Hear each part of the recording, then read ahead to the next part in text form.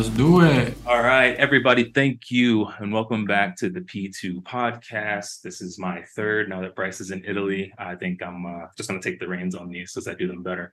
We're just having a ton of great, awesome individuals coming in, speaking about their experiences, their stories, things that interest them, really trying to give back to you guys and give you guys an opportunity to kind of stir up conversations on your own. So today we have with me a good friend, Malik. Leek is a local DJ, content, curator, good times guy, mogul in Columbus. Man, I've known this guy for a long time at a variety of depths. It's been really cool to see his journey. I knew him when he was the guy that just occasionally played at, Big Bar. And then, now, clubs are fighting over him, concerts want him around. He's talking to all the people when they're watching sports games and stuff like that. And so I'll let him tell you a bit of his story, but it's just been really cool. And I'm really happy. This is one of those episodes I'm actually really excited for. So I'm going to contain myself, but I'll hand it over to Lee. Oh, man. Thank you for that generous introduction. Just kind of echo what you said, I've been in Columbus for about 11 years now, DJing. All over doing different types of things. Also, did some community work in those years. Obviously, when COVID hit, things took a back seat. Definitely want to get back to doing stuff like that. Kind of got into the content game a lot recently. So that's been kind of my main focus is DJing and then producing content. Really just trying to build up my brand as much as I can to, hopefully use it for the best and use it for good, moments like this. I always look at myself, I'm like, people don't care about me being on a podcast, but I guess if I look cool enough, people will care. No, hey, listen, half the battle is what the perception is, right? So, and we've talked about that before. It's one of those things where, and Instagram's a scary game, right? Especially getting the media creation game where you're looking at, oh, well, all my friends are like in this person's content or that person's content, but I'm not getting no love. Is it the algorithm? Is it me? Is it them? Is it the city? Do I need to leave? Yeah. You have that game, and then you also just have the comparison where oh well, because such and such shot that and it cut it, his life looks good, her life looks good. Why doesn't my life look that good? And I actually wanted to have you on here because I think we have a huge Venn diagram of like people, right? So there's a ton of people that we both know, a ton of groups that we're tethered to. And I think you're also one of those people very similar to me where you don't care where someone's from, what they do. If they bring good vibes, race, color, creed, doesn't matter. You're with it. And I think that's super cool. It's been something that's the way I've been my entire life. I don't care if a dude or a girl looks the part to be my friend or to be in my circle. I don't care if you have 4 followers or 4 million. If you bring me good energy and you reciprocate and fill my cup, then I'll have you around. If not, then, Yeah, I get that. I'm definitely the same way. I've kind of always been that way since, honestly, since I was young. My mom had put that impression on my sister and I. My mom used to work with MRDD people, with which people that aren't familiar with that acronym, it's mentally retarded people, and so when we were younger, she'd always be like, if I ever catch you making fun of anybody, I'm gonna slap you. And I'm like a kid, I'm like, oh, all right. I wasn't thinking about it, but now that I know, and it just came from my parents, and my grandparents. Like, my grandpa was Jehovah's Witness on my mom's side. On my dad's side, my grandpa was Muslim. And then obviously we had different. And then my mom was, basically Southern Baptist, and so we had different, even just in our family tree, just different like religious beliefs. But it was always love. It was always respect. Obviously Thanksgiving sometimes. a little hectic. Yeah, especially when the Cowboys are playing. But yeah, man, it's just kind of been my upbringing as well. It's just like, in high school, I got along with everyone. Cool kids, I guess you want to consider, nerds, jocks. Or you say jock like you're not a state champion. My guy. I was a late jock. Oh, okay. Late. No, I think that's like, obviously you see that in you. Like, I don't think it's possible to build a brand, to build a following, to build a circle, a community the way that you have around your name, to be able to say, hey, yeah, guys, I'm doing this thing. You actually want to get involved, and to have all the different types of people come out, unless you're that kind of person with that welcoming energy, that very non-judgmental energy. I think it definitely does. That speaks volumes. No, I appreciate that. No doubt. But today's, and you kind of spoke on it a little bit earlier, kind of tangential from the lesson your mom taught you, just accountability. I think you and I, especially like men, but Black men who really, really care about mental health as it pertains to both us and our own safety in our own brains and our own minds, our own emotions, but also what we put out.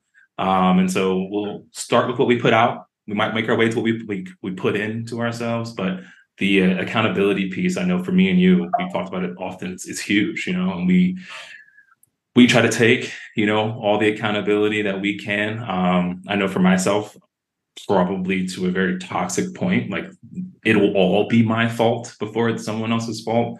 And I think that's rooted in a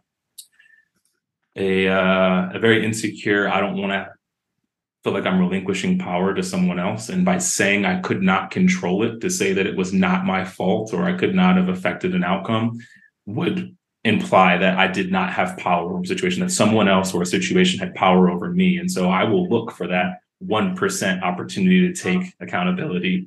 And I know you kind of share that same idea of just like always looking for the opportunity to just step up. Yeah. It's funny, before I hopped on, I was thinking about our conversation, and I'm like, what is accountability? And it's funny, like accountability never really comes in a positive light. It always comes when you have to take a step back and account for the thing you did and figure out how you're going to be better from it. Because like when you say accountable, it's not like, well, let me make this sound the best way. It's no. Like it's literally being like, I messed up. There's no sugarcoating. There's no, like, you really do take yourself out of it, and like you try to put yourself in the other person's shoes. And I think that's like the hardest thing about accountability, is like it's never in like oh, I did a great job, like let me tell people how good I did. Like that's not really, it's always like, nah, I messed up, I gotta go back and kind of let people know like, hey, I see what I did, I know what I did, and I'm here to tell you that I've reflected on it and my plan is to be better going forward, and then to have those actions in place. Because like you hear accountability all the time, and it's like, well, what does it really mean though? So yeah. And I was going to ask that. Was actually one of my first questions is, what does it mean to you? And you kind of gave it there. And I would ask like a follow-up question is, do you think there are levels to accountability? Ooh, levels. No, I don't think so. I think it's one level. I think it's literally just, you do wrong, you own up, you fess up, you do better. Like, okay. I think it's that simple. Are you accountable? But it's not even just fessing up. I should take that back. Like accountability, like with yourself, is like, you have a goal, you have a vision, you have a dream. Are you accountable enough with yourself? Like I had a whole chocolate chip cookie from North Star. I was not accountable. I was like, I'm gonna eat that cookie. But it's like, being dependable too, internally or externally. Like, can I count on you? Can you count on yourself? So I think there's like different forms of it, but I think on one level, it's just basically being dependable, being reliable, before and after, something kind of. So then I have a question for you. Say I told you I was going to show up to an event, right? I'm a guy that you expected to be there, right? I had something to offer to it. I was bringing something or whatever. I was bringing the cake, whatever. And I miss it. And you hit me up the next day and you're like, hey, Chris, man, what's up? I'm like, bro, my bad, man. I got sick, or in my car, or, whatever, right? Right. Do you think that situation is different than me calling you the night of and saying, hey, bro, listen, I know that I committed to this, but I'm not going to be able to make it because of X, Y, and Z? I think being able to I think accountability comes with knowing that you're going to potentially mess up, but you do it far enough in advance. Like, hey, I know, like I said, I was going to be able to do this, but I no longer can. I'm trying to give you enough time to fix it. Yeah. To me, I'll take that all day. Mhm. Like, even if in the slightest, something is possible, like you can't or it might happen, just say it. And I've learned that with myself too. Like, hey man, I might be 5 minutes late. I might be a little late. Instead of like me sitting there and be like, bro, like you just don't care about my time. I'd rather you be like, hey, I'm running late. I'm gonna be running late. It's like understanding what is to happen. Yep. Hey, we can meet, but just let you know my Thursdays are hectic. I could be 20 minutes late. Hey, yeah, I know I can make it to your birthday, but just let you know my mom's birthday's that same week. No promises.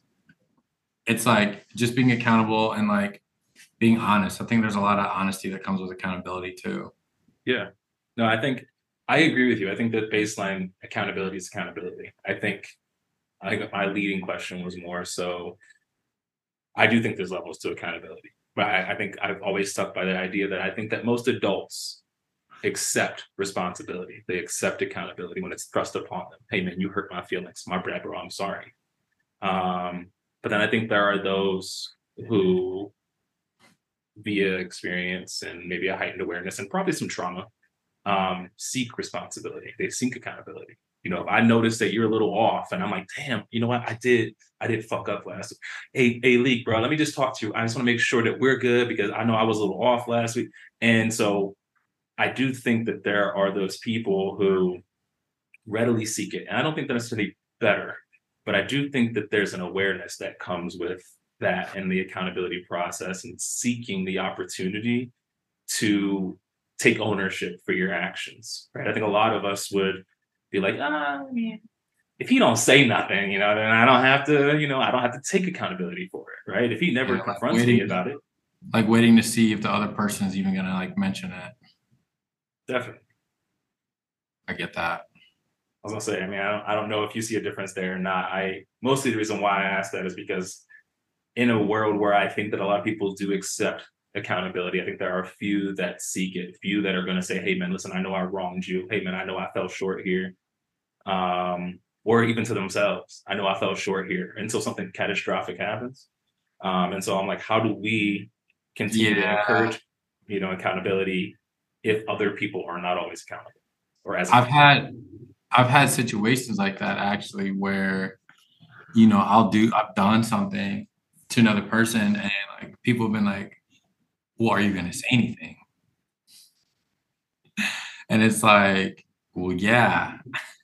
And it's like, it's funny, like that's like the first question is like, well, are you gonna say anything? It's just like, you know, and it's tough because like it's that saying like take it to the grave. And it's just like, what's your fine line between taking it to the grave and accountability? So yeah, I like that what you said, like the people that seek it, it's like, nah, I gotta say something. I have to. I have to. And But there's like, I was go gonna say ahead. I know I didn't get to that level until I got older. Like when I was younger, I'm like, hey, look, we gonna see. We gonna see. Now it's just like, nah, man, I gotta say something, man. Yeah, it's like I don't know if we all live that way, and like I know there are people still our age that live that way that are just like, hey, listen, like, and I'm weird, and I know that comes from, like I said, some trauma, some stuff in my background where I'm afraid people that I care about are going to leave, right? And I think that most of relationships, friendships, even like familial connections erode because of lack of communication, right? I say something to you, you don't like it, you go tell, whoever, and be like, yeah, man, he da da da da da. But when you see me, it's like, what's up, bro? And you never give me an opportunity to show you who I really am. Because if you go, hey, man, listen, I didn't like that. I might give you, oh shit, that's a you problem. Or I might go, damn, bro, my bad. I'll work on that. It won't happen again. And kind of gives us an opportunity to strengthen our bond. And I think a lot of people operate in the former because they avoid those conversations and that accountability taking or the opportunity to provide someone to take some accountability. And I think that gets tough. Yeah. Yeah, I mean, like you said, if everyone did that, the world would be a better place. But I mean, we're not taught how to communicate, honestly. Like we're taught how to talk, but we're not taught how to communicate, which is like two different things. Like, we're taught A through Z, 1 through 100, but no one teaches you, hey, this is how you should approach the situation in your life when it comes up. You just learn that by trial and error, so I think the thing that comes with accountability is also grace, which can be tough, grace and forgiveness. It's like knowing that you mess up and that people have, like you mess up and you're held accountable and people forgive you and they're graceful. But it's like when it happens to you, how do you handle that as well? So that's like another thing I've been trying to like work on and focus on is like, being accountable and then also like being graceful with people that are also trying to hold themselves accountable when they do mess up. Like you said with the birthday cake thing, it's like, say like that's the first run-in we had in our friendship. Hey bro, I know this is unlike you. Next time, just let me know ahead of time. Right. Great. Boom. You're held accountable. You've been given grace and forgiveness. We move forward. Now it's after that where now you're always late to stuff, or you're not texting me back, you're not communicating with me. Now I don't feel like I can count on you. Right. So it's like now you kind of lose my grace. So I can kind of see what you're saying to like levels of it. Do you think that it's harder to forgive yourself or forgive others? I think it's harder to forgive myself because you know everything going on in your mind when you do something. And it's like you can ask for forgiveness and you can be forgiven, but like internally you're like, damn, dude, you effed up. And that's all you keep hearing is like you effed up. You messed this up. And you're like, internally, you're like, it's okay though, it's fine. And like you're like, no, it's not. Like you just like if you're anything like me, like you hold on to it. Like if I mess something up with a partner, people are like, let it go. And it's just like, it's hard for me to let it go because I know what I did and it could have been avoided. And I think that's what makes it the toughest is like when you have clarity on something and like, better and you're like, I could have did better and I knew it and I chose not to. That's when it's like, how do you forgive yourself? Now, there's been times where I've done stuff and I was not in the right mode, the right character mindset, maybe alcohol is involved or whatever. And you're like, man, that was not me. Like, what I'm saying? I shouldn't have did that. I think it's a little bit easier. I think when you have like a clear mind, you're just like, nah, you knew what you was doing. Yeah. It's one of those things we used to say as a kid, not as a kid, college. You get greedy, you get fed that good shit, right? It was one of those things. It was like, all right, like, I know, and I'm like you. I have an insane amount of self-belief, and so with that comes an insane amount of accountability. Like, they can do it, I can't. I can't mess up, right? Like, I get it. It's you don't think people are less intelligent or less aware so much as it is that you're like you just think so much of yourself. Like, I could have done better. So, well, now you know better. It's like, no, I knew better then. I knew better then, and I played with it. I played with it, and I pushed it, and I thought that I could finesse this, finesse that, and then it blew up. And you're not even so upset about it blowing up so much as it is that you saw that as a potential, and you still ran with it. And you're like, "Fuck, I knew that. I was better than that." And so you almost like compounded it, right? Like you're at the point where you're like, okay, not only did I mess up and possibly hurt somebody, fracture a relationship, break a relationship, friendship, partnership, but I knew this was a possibility and I definitely don't want this outcome and I chanced it anyway. And that part will eat at you a little bit. Yeah, man. And the thing for me that sucks is like it doesn't matter how small or big. Like I'll hold on. Like I had an instance literally like a day or two ago where I had a gig and the night before I stayed up late on YouTube and like my intentions were good. I'm watching good stuff, I'm watching like documentaries and stuff. But I knew in my mind, like, yo, we got an early day tomorrow. Like we should be in bed sleeping. And so like I wake up and usually like for gigs, I prep, I make sure everything's in the car, all that. So I just got a new cable bag. So I switch on my cables. I get to the gig and I'm setting up the speakers and two of the speaker poles are missing and my whole cable bag is not my car. And this gig is like 40 minutes away. Damn. So my anxiety in that time is skyrocketing. Like my hands are getting all clammy. I'm like, oh my God, I messed up. And it's a big client. it's a big client too. Like, it's not like a little rinky dink like birthday party. Like, I'm like, no, this is like a Fortune 500 company. And so like it worked out. I had my backup speaker. I had some cables, thank God, in the car. They were expecting two. I only gave them one. It worked out. But like that whole day, I had to literally tell myself like that was a moment in time. We got other things to do. Please don't focus on this all day. Because 2 years ago, I would have shut down. Mhm. I would have been just miserable all day. And I'm like apologizing, over apologizing to them. I'm like, I'm so sorry. This is not like me. Da da da da da. And it's like I'm talking to the guy that booked me for it. I'm like, hey, like I effed up. This is what happened. And I'm just like, I'm so sorry. And it's like I didn't really ruin anyone's day, but I just didn't do my job. And I'm just like, I can't forgive myself for that because of the expectation I held. Like, Yeah. it's tough. Falling short of your own integrity is tough because you know it, right? No one else knows it. Like you said. Yeah. So sorry, going back to that. I knew better. I knew to not be up late. I knew to prep. I knew better. So yeah, that's the thing. That's when it sucks the most, is when you know and you don't. No, facts. So out of curiosity, like obviously you talked about 2 years ago. And I know for me as an athlete, when you said that, what comes to mind is coaches telling me like short-term memory, right? You messed up on that play, but you got to, if you shut down right now, we lose the game. You got to be able to put that out, like not to the point that you make the same mistake in the future. Like you want to remember it enough to not do this again. You want to know what this feeling feels like, but you don't want it to become crippling for, future progress. So like, are there daily, weekly, monthly practices you find yourself revisiting things to continue to work on that balance of accountability and forgiveness and grace for yourself and for others? Yeah. I mean, I think like, you said the athlete thing. It's kind of like watching tape. When your coach used to in football rewind it, show you over and over and over and over. They tell you have short-term memory, and then they show you the play you messed up on 50 times in film, and you're like, okay, I thought we forgot about this. But to be metaphoric here, it's like watching tape is like reflection. So it's like, okay, I messed up on that gig. I'm gonna let it go. I'm not gonna forget. And it's weird. How do you let go without forgetting? Mhm.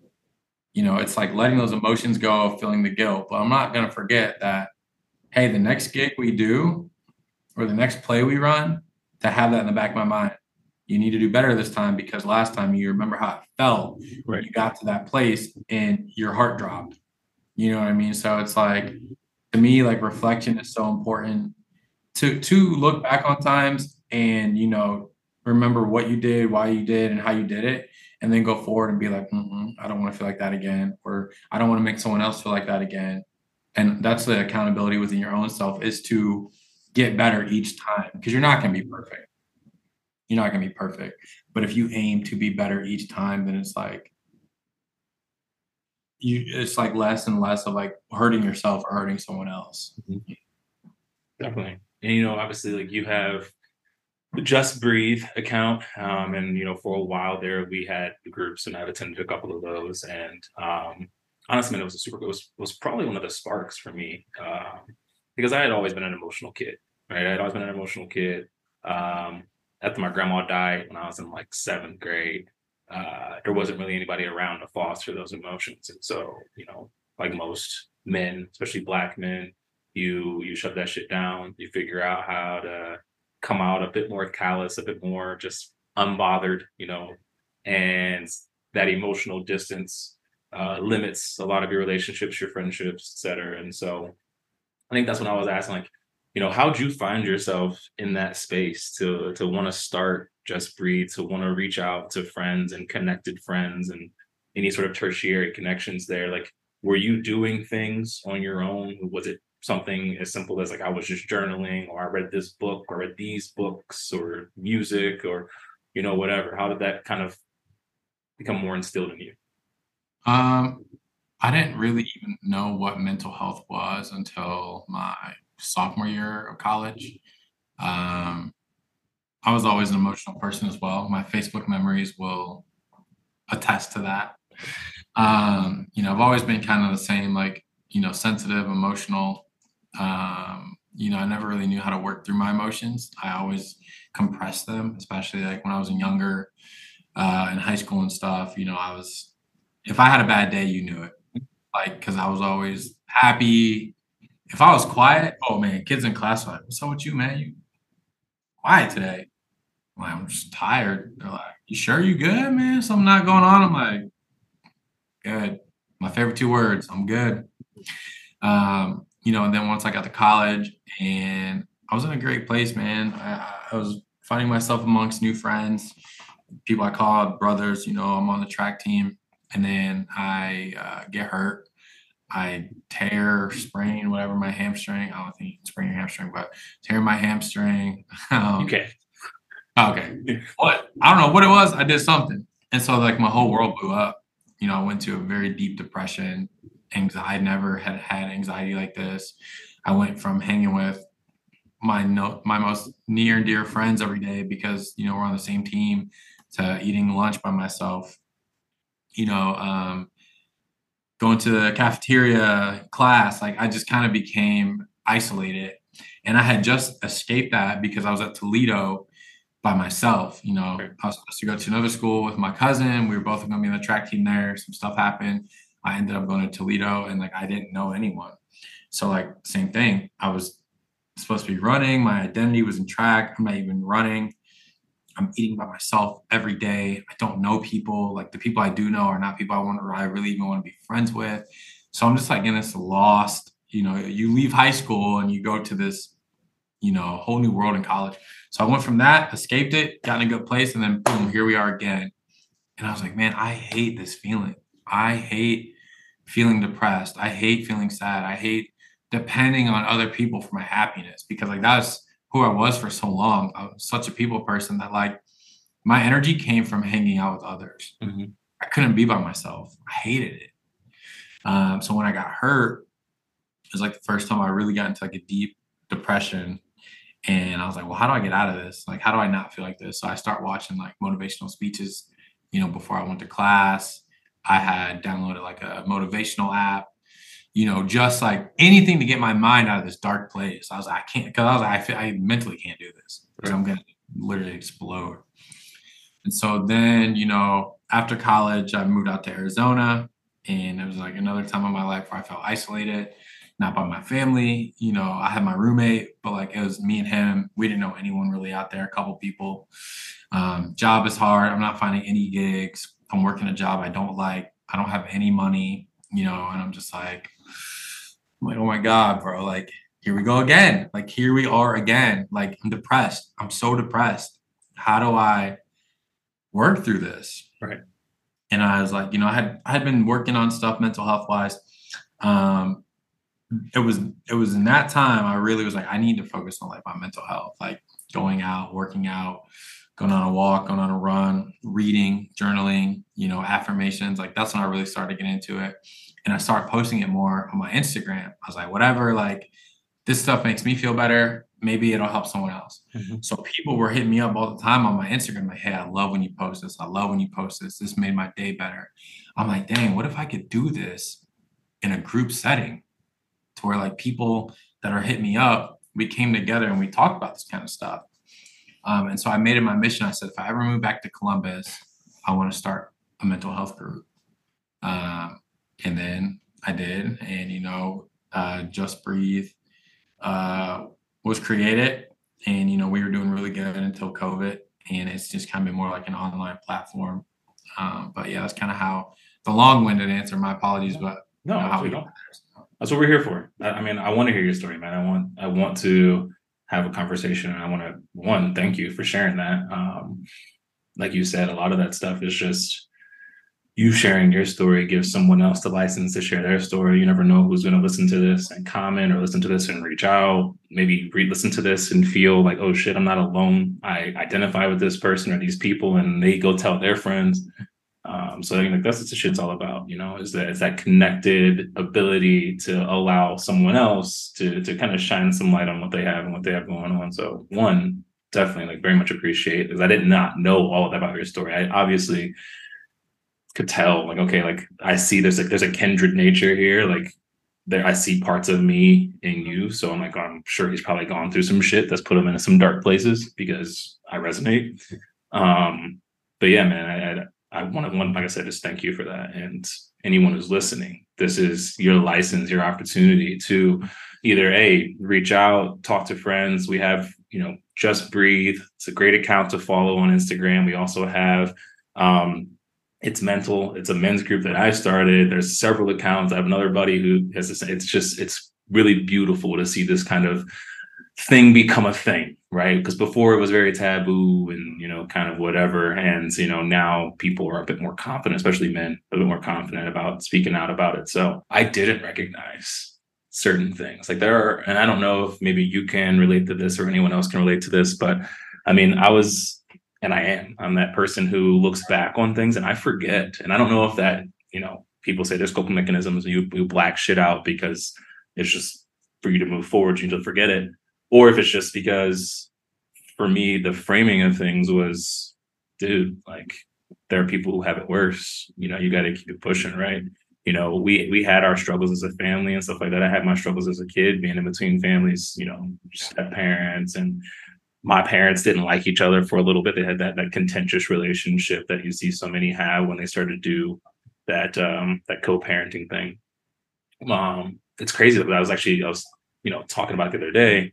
Like I remember as a very small child, 7, 8 years old, wishing that I didn't exist. I remember it's like, why though at that age? It's crazy because I felt like a burden, it's one of those things. I felt like a huge burden to a lot of the people around me. I saw people fight because of me. I watched my parents get pulled apart. I watched my mom cry because they were arguing. I watched my sisters get tugged around and different things. And so it just seemed like everything always, and because you're a kid, everything was your fault, right? It seemed like everything kind of centered around me. I mean, I used to go to my room after letting people down. Like my mom would get upset at something I did. And I would feel like such a disappointment that, bro, I would hit myself. It's crazy. You're probably the first person that I've told that isn't a girlfriend or a very close family member. And I think back about that and I'm like, wow, that's not little shit, bro. You were like an 8-year-old kid, trying to hurt yourself because you felt like, hey, you weren't worth it. And so it wasn't actually until now recently, kind of I've been calling it the reawakening of certain things, right? Spawned by the end of a relationship. And I should say spawned by trying to be better in a past relationship, trying to uncover certain things within me so that I could show up better. And then continued because as I found certain pieces of myself, I was very happy with what I was finding, what I was moving through. And it's then that I started to realize, oh, wait a second, I wasn't just resonating with the Just Breathe stuff or the diversity group that I started during, the whole Black Lives Matter movement. I wasn't resonating because I liked to go and share and, I can articulate and people always go, man, I love what you had to say. Because that was a good feeling, right? But it was almost like this past year I was shown why you had such good things to say. You weren't just pulling that shit out of nowhere. You have such good things to say because a lot of this is a part of your own story. Yeah. And so that's why people like you see, I just check in. I'm like, hey, Leek, what's good, bro? You, a couple of other friends, I share my mental health stuff with you guys on social media because I think that kind of connectivity and the promotion of it, hey, I'm going to do it. And when I do it, maybe it reminds Leek to do it. Maybe it reminds my boy Jordan to do it. And I think the proliferation of that just continues to kind of help people like ourselves who may or may not have those realizations at different times. Yeah, I agree. I mean, it's a domino effect, man. They say birds of a feather. They say the top 5 people you hang around, stuff like that is important. So definitely to that last part, it's vital that we continue to do the work and, check in on each other. And, it's funny when you said the part too, just man, you're deep. And it's I'm deep for a reason. It's because I've either one, been through so much, or two, I've created so many scenarios in my mind that have just haunted me. And I think that's a thing too that we don't talk about enough is like, what have you created in your mind like that's not true? People don't like me. People hate me. People think I'm ugly. People think I'm fat. Who said that? It's like how many scenarios, I'm not a good DJ. I'm not a good host. I'm not a good mental health advocate. Okay, well, who said that? Well, no one said it, but okay, so like, you're deep because you've dug this hole for yourself, which I used to do a lot. And then like you said, it's just like stuff you go through. So that's why to me, like I said, reflection is so important to get out of your own head because to tie it all in, like the stuff from childhood.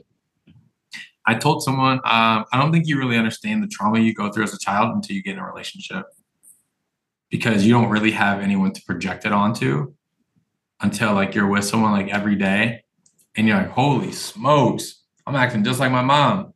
Whoa, I'm just like my dad. Wow. And it's like, you don't, and it sucks like that. It really only happens when you get into a deep relationship. But that's one thing I noticed like with myself is like when I started dating, these traumas started to come out, things I needed to work on, things I needed to fix. So yeah, no, 100%. I mean, I remember dating Maddie. I was probably like 3 years in, and I called my dad, and I was like, and it's funny because then my dad, and he still is to a degree, my dad is less of a role model and more of like, that's my homie, right? He was young when he had me, and we've been able to learn a lot of things together. And now we have conversations that are very much man to man.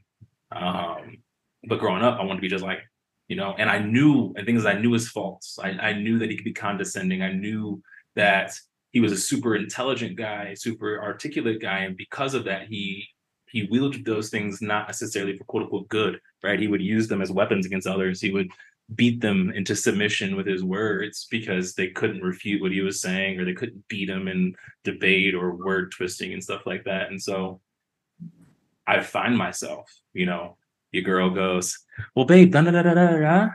And instead of going, well, no, babe, that's not how I feel, you go,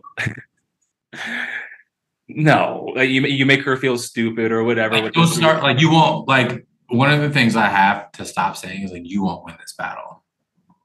Why? Like what? Like why does your mind go to like, hey, you can try to out sass me, out joke me, but like I promise you, baby girl, you don't want these problems. Right.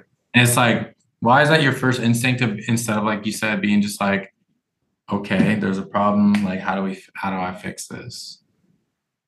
It's a weird thing, man.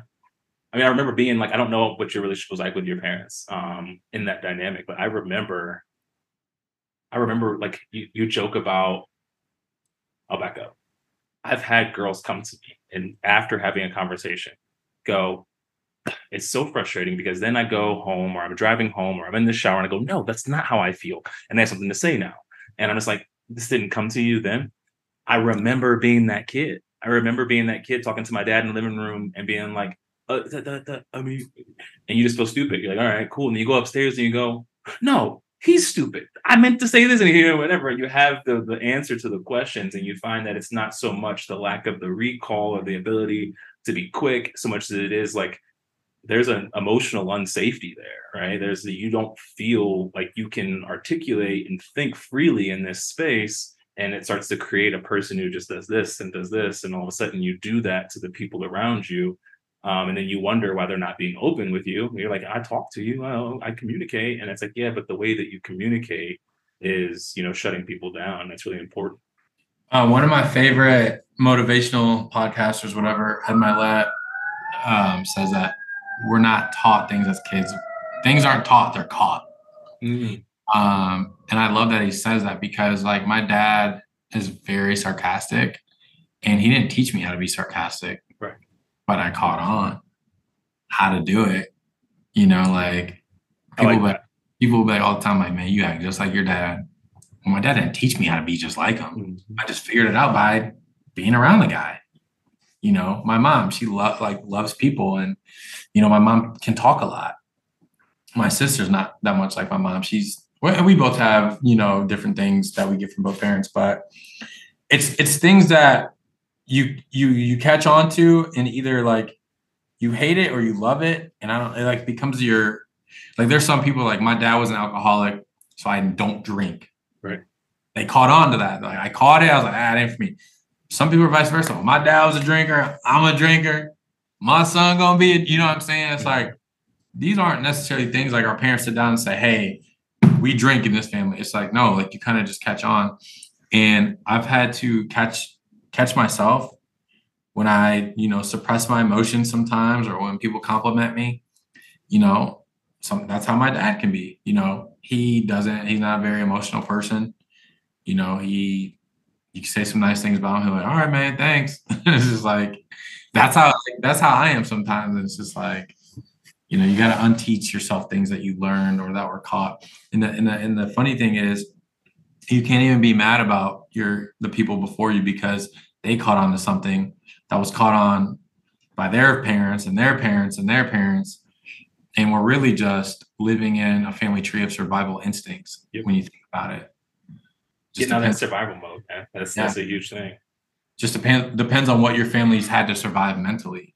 So 100%. I mean, my dad, that's just funny because I've had people, especially white people, white women, white guys, white friends that come and they meet my family, or they hear my story and they go, wow, man, like, just look, good for you. Look what you've overcome. And I'm just like, I mean, you get better, right? And then I've had girls meet my dad and go, I mean, but like, you're not, you're much better than your dad. I'm like, I don't like the word better, but I get what you're saying. And I think that's the point. And I think he would love to hear that.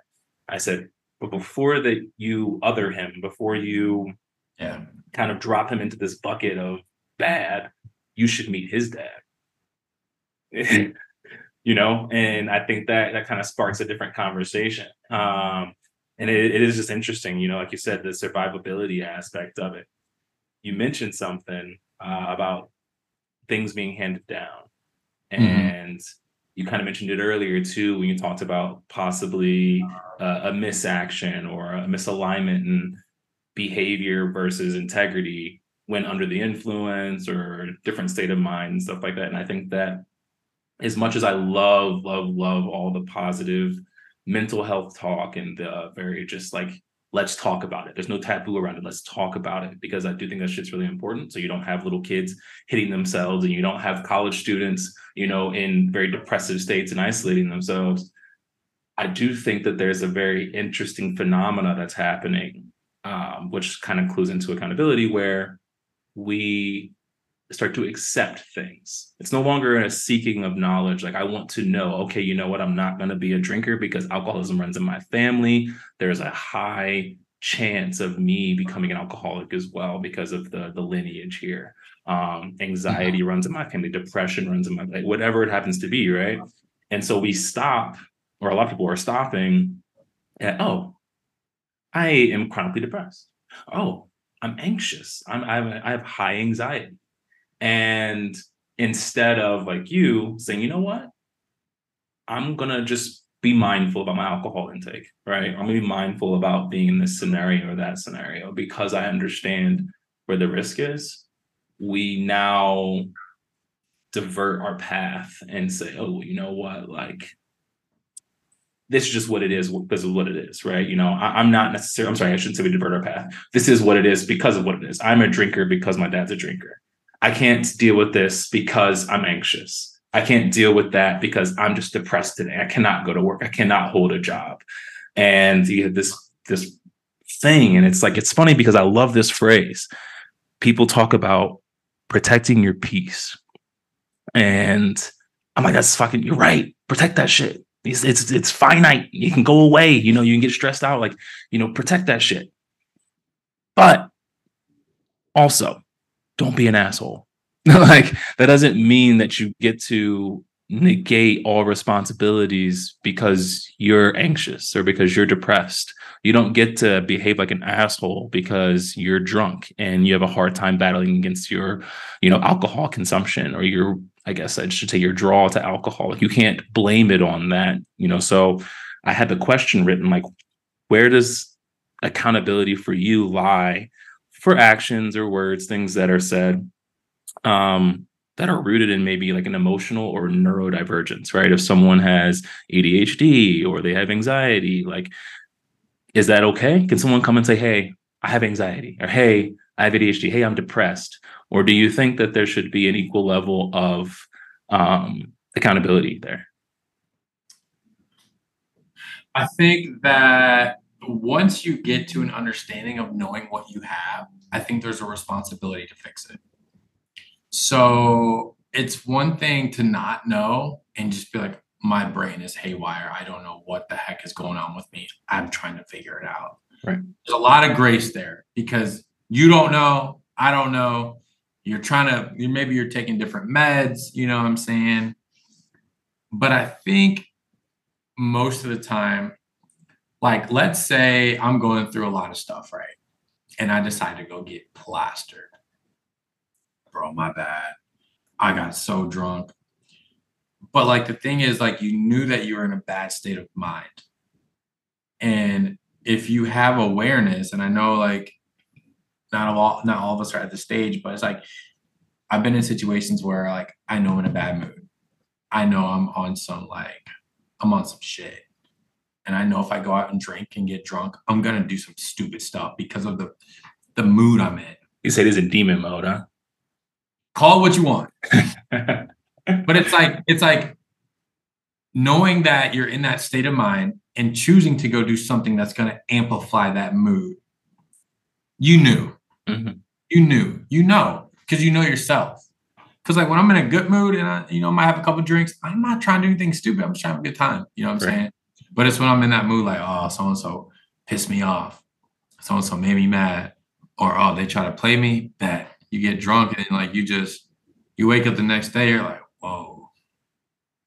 So I think that there's a line of like, if you're like going through some stuff and you're just kind of acting out, you don't know what's going on, you haven't assessed it, there's some grace there. But like if you are grown enough to understand that your actions have been repetitive time after time after time, and you're choosing to do nothing about it, it's hard for me to really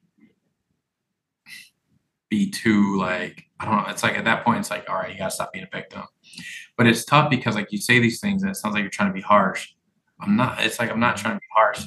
It's a mental thing. Like you are in a mental cycle of victimization of yourself. And it's like you just got to get out of it.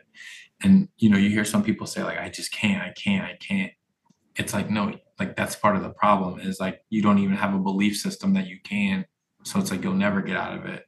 But going back to your question, it's tough because like the optimist in me, like the nice person wants to say like it's okay, like people make mistakes. But I'm 30, you're 30. It's like we're at an age where it's like, nah, you know better. Right. Like you have to know better. Like I just feel like there's a certain point in life where like you get to and it's just like, okay, you're not a kid anymore. You're not an adolescent. Your brain is fully functioning. Like, I don't know, like the world is like, to me, it's like the world is it's the world. Like there's nothing that you can't find or understand. Right. I have to be careful not to get like, to understand like people don't think like I think. Mm-hmm. And so I don't know. It's a tough question. Like I said, it's another long-winded answer. It almost feels like a case by case scenario. But at the end of the day, like if you're grown enough to know and you're aware enough to understand what you're going through and what it leads to, then I think there's no excuse. For sure. No, I mean, you know me, like I think people in the past have said I can be harsh, but I think I like to work from the rational and the emotional component, but in tandem, right? So I think there are things that just make sense. And then I want to sprinkle in the emotion to give it context to my behavior. Is something right or wrong? That's pretty easy. Hey, listen, that was not the right thing to do. That was not the right way to behave. It was the right thing to say. But why'd you do it? Let's talk about that. And I can give my empathy comes from in the understanding of your story. The compassion comes there, right? As men, we've messed up. We've messed up sometimes not knowing we messed up, and sometimes we messed up knowing we fucking messed up, right? And we hurt some people. And in that, it's never meant to be like I have friends who have done some messed up things and they've met me in my messed up places with a lot of compassion and been like, hey bro, hey listen, like, yeah, that's fucked up and that sucks that you hurt this person. I know you're not this person, or take it back, you are this person, but you're not the worst of what you've done. Right. These are just these actions, just like all your good actions don't define you. You know, you have to take everything. I think it's an interesting thing that we do, right? We sit there and when someone is super sad, depressed, they're drunk, they're anxious, we go, that's not them, right? That's not them. I'm like, yeah, it is. It is. You can't tell me that that isn't them, but the best version of them isn't. If the best version of them is them, then the worst version of them has to be them.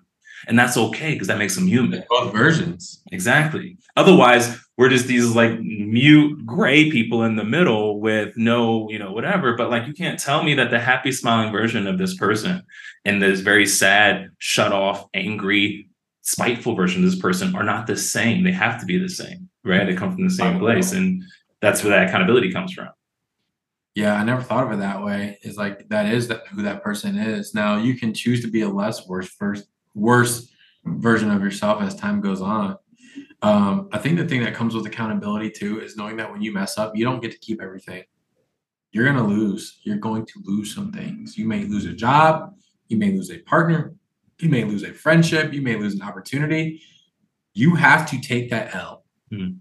And there's been plenty of times where I've messed up and I'm like, man, I really hope I get to keep this opportunity. And it's like, you don't get to, no, you messed up.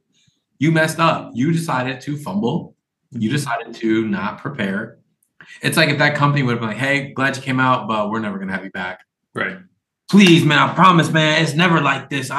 Well, you didn't make the decision to do it right today. It'd be one thing if I got there and like, hey, man, I don't know what's going on with the speaker. It's just not working. Right. It's like I didn't even have the things I needed. So it's like accountability being like, I'm going to do my best. I'm going to own up to it, but I don't deserve anything after this. Right. Because I messed up. And, I think where some people get confused, it's like, well, I apologize. It's like, well, that's what you're supposed to do. That doesn't mean you get to keep everything that you lost, that you potentially are about to lose. Right.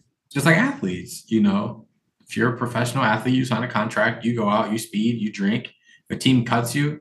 Dang, come on, I'm averaging 30, bro. We don't care. You messed up. You knew and you know. And you decided to do something that put your career in jeopardy. It's the same thing with like if you're in a relationship, you knew and you know. You decided to do something that puts it in jeopardy. You don't get to keep that relationship.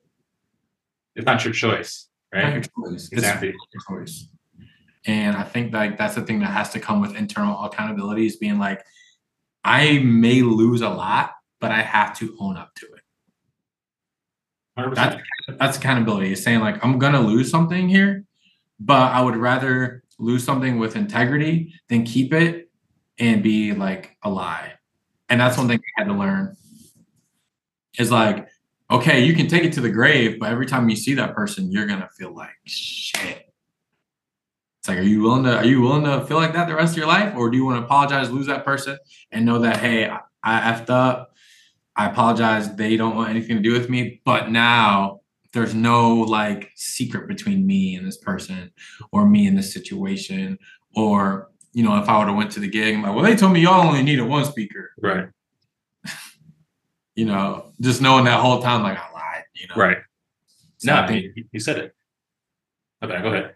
No, I was gonna say accountability just comes with sometimes like you lose things, and it hurts, but it's just part of it. The integrity piece, bro. I think that's is interesting. It's interesting. I don't know how you grew up, but I grew up watching my dad lie profusely. I grew up watching my mom lie, white lies. My dad lied a lot more egregiously than my mom. I grew up watching my grandma lie, usually to do things for me, trying to. Damn, grandma. Right? No, but she'd be like, hey, your mom doesn't really want you to have that. So don't tell her we went here or don't tell her we did this or whatever, right? And so I started lying very early. Oh yeah, nah. I mean, one time my grandma had me tell a lie that we did go to church because she was tired and she didn't want to go. So she asked if I wanted to go and I'm 8. I'm like, no, I don't want to go. And so she said, well, just tell your mom we went. So that way she's not mad. I'm like, all right. My mom picked me up. How was church? It was great. Pastor gave a great word, whatever. I get home, took a shower, come out. My mom was like, so you said you went to church? I was like, yeah. It's like, that's interesting because your grandma said y'all didn't get to go. And I was just like, word? Like, what? Like, hey, yo, wait, hold on. And I'm backtracking. And so then I go to her, I'm like, grandma, like I was only lying for you, And so it's an interesting thing. But like when you, like you said, you live in your integrity, you find your place back, or find your way back to that place where you are not lying to anybody, where you own up. It's like people can have their feelings and their emotions about you, but no one can hang anything over you. No one can say that you're a skis, you're scum, or whatever. It's like, nah, man, listen, like I might not like mess with Buddy, but like I ain't got nothing against him. Like I'm not holding nothing over him. He ain't lying. I don't know that he ain't tell her or him about, you don't have to really worry about that. And that gives you a true license to be yourself. I think a lot of us live behind this veil of what are they gonna say? Like, well, when you're living in your integrity, what the fuck can they say? Yeah, that's one thing I'm working towards, is just being honest from the jump, and honesty goes both ways. It's, honesty is kind of like telling on yourself and then also telling what's within you as well, because you can think that you're trying to be a good person by not telling the truth. If someone's like, well, how do you feel about this? And you're like, it's fine. It's fine with me. Like, I'm cool with it. It's like, be honest, bro, because now you're hurting yourself. When you're dishonest externally, you hurt others. When you're dishonest internally, like obviously you're hurting yourself. So it's like just being honest, like with yourself on a daily basis and with other people. It's like if you have a goal to, start the new year off working out, and you're like, man, I'm gonna get it. And it's like, you 2 weeks in, oh, well, my job spends is so crazy. And then the family stuff. It's like, bro, be honest with yourself. Right. You just make no time, brother. It's not something you really want. And I have to be honest with myself too. Like there's times where I'm like, man, I want to look great. It's like, do you? Or do you just kind of like want to stay in like a little bit of shape to not be fat? And it's like when I ask myself those questions, I find myself leaning a little bit more to the honest answer. Mm-hmm. Because the answer in my head is like, well, I want to have a six pack. I want to look good on the beach. It's like, no, that's a dream you have. But if it's a real goal, then like, and you're being honest with yourself, then like you won't make the excuses to not go or like say you're busy. So it's like I've had to learn how to be honest with myself too. It's just like with stuff and not make excuses like, well, it's slow season, so I'm not making any money. It's like, well, you just went on 3 trips in the past 3 months. Right. Yeah. I mean, like you said, and I think you can take a step further even too and say, listen, like, I think everybody wants to be in shape, right? If you tell everyone right now, like they could snap their fingers and be in whatever shape they want, they would be. But I think the honesty comes in when you're talking about, okay, how much work are you willing to put in to get whatever it is you want, right? And being honest about that. It's like, okay, listen, I'm willing to give you 3 days. Like, okay, well, I can give you 3 days of results, and so being able to be honest with yourself, like you said, there is huge. But I did want to ask you, like, kind of like my finality of of everything. I think that you do a really good job at this, and I continue to try to get better at it each day, and encouraging others, and also talking about your process. So, say you have somebody out there right now, male, female, that is in that place where they do kind of feel like they're in that cycle. They're lying to this person, that person. They're not being true to themselves. It's hard to look themselves in the mirror. Where do you start? Where do you, because like, we know why accountability is hard. We know why going to somebody and telling them that you lied to them or you did something to hurt them is hard. So how do you convince yourself to get started? How do you convince yourself to risk those relationships, those opportunities? What's on the other side, for you that is so worth it? I think it's honestly just something that you have to want for your life. But I think that if you approach each opportunity with an opportunity to get better, like you'll slowly see over time, like that's who you become. Like if every time you talk to someone, you're like, this is my chance to be honest. This is my chance to be a little bit more emotional or sensitive to their feelings. This is my chance to set my boundaries. If you look at every single like time you have a conversation or an opportunity, life is honestly like one long ass practice. You know what I mean? You have big moments in your life where it feels like a game, but other than that, like, like these podcasts, like these feel like the games, everything that we've gone through is a practice because we're able to share those experiences. Like, yeah, I went through this, so if you look at every opportunity as like a chance to really grow in that moment, over time, like you're gonna look back and be like, wow, I've come a long way. Every relationship you go through, if you're like, hey, this relationship, I want to be a better communicator. I want to spend less time on my phone. Like, and if it doesn't work out, but like those things you really got better at, it's like, okay, like you improved. Yeah. And then you look back like, well, I spent less time on my phone and I communicated better, but I didn't spend enough time during the week. I put my work first. Next relationship, I want to communicate better, spend less on my phone, and not put so much work before my partner. It's like if you take each opportunity, each relationship, whatever it may be, each job as a chance to get better, like over time, like that'll just become who you are. And like the same, it goes with DJing, fitness, mental health. You know, like I said, that gig I had, like not a big gig, small gig, but important. But if like I'm like, whatever, it's fine. Like that's a practice rep in your mind. Oh, whatever. So now the next time you do, you're like, well, whatever. And so like down the road, people are like, well, you have this like mad attitude about you and your business. And you're like, oh no, I don't. It's like, well, your actions show that. Like that's who you become. But if like, every gig, every opportunity, I'm like, I gotta do my thing. I gotta make sure I'm top notch. Like that just becomes instilled in you. Right. So that'd be like my long-term advice. Like I said, long-winded answer advice is like look at each opportunity as a chance to grow every day. And I know it sounds cliche, like every day is another opportunity, but like it is. It's like, well, what else what else are you doing with your days if you're not trying to get a little bit better? 100%, man. Like you said, it's funny because sometimes you go through periods of life that like spawn very rapid growth. You have some sort of catastrophe, whether it's in a family, relationship, work, and you grow in one of two directions in a way that's going to feed you in the future and the way that you have to correct later on. You get to decide. But like you said, it starts with the first piece, right? It starts with the first conversation that you have where you're like, nah, I'm not going to do that no more, right? And you keep catching yourself on some of those old isms. And I know for me, a lot of it started with like, I would trauma map. I would trauma map everything that anyone's ever complained about, anyone's ever said been frustrating, anything I've been frustrated with. I just deep dove for the last year on, okay, why do I do that? And I'm like, it was a puzzle to me. And I wanted to put it up in this mind map of my brain of why I do everything that I do, the good things and the bad things. Because some of the good things come from a place of trauma as well. They come from a place of being afraid or people are going to abandon you or think less of you and you can't control perception. And so you go over and beyond on certain things and they run you dry, but, especially the things that make people feel, right? You never want people to have that energetic about you.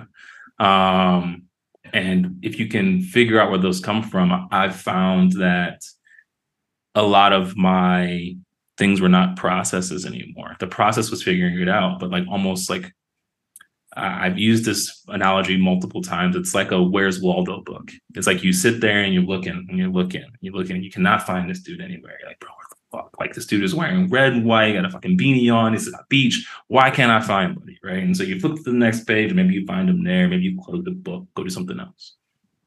Come back the next day, you open it up in 4 seconds. There he is. And now you can't see that page that you just stared at for 20 minutes the day before any different.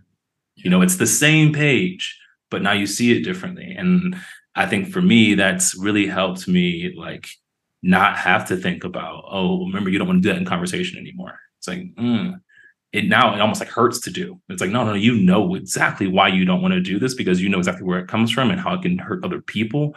So it doesn't even dawn on me to be like, oh, don't do this. It's like, you don't want to have to correct that later on. You don't have to apologize for it later on because you know what this will do to somebody. Yep. And taking each of those opportunities in stride and building them up in accumulation, and hopefully looking back one day and going, wow, like I used to be a person who did X. Not I used to be a person, because you're always going to be you. You used to be a person who did X, but now you do Y. And then tomorrow maybe you'll do Z. And just really viewing it as that ongoing process. No, I agree. I mean,